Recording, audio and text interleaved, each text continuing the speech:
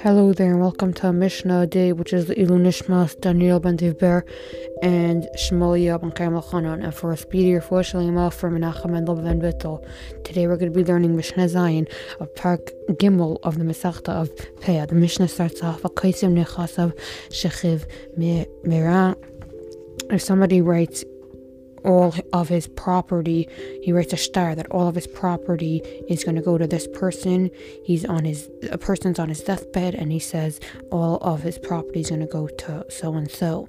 Shir karka kolshu, but besides one little property, he said, this field I want to keep.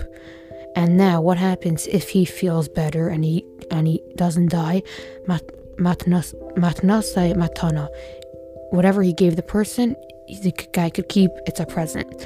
Leishir karka kolshu, but if he didn't separate for himself, ein matnasai matana, the guy cannot keep it, and he gets the whole field, all his fields back.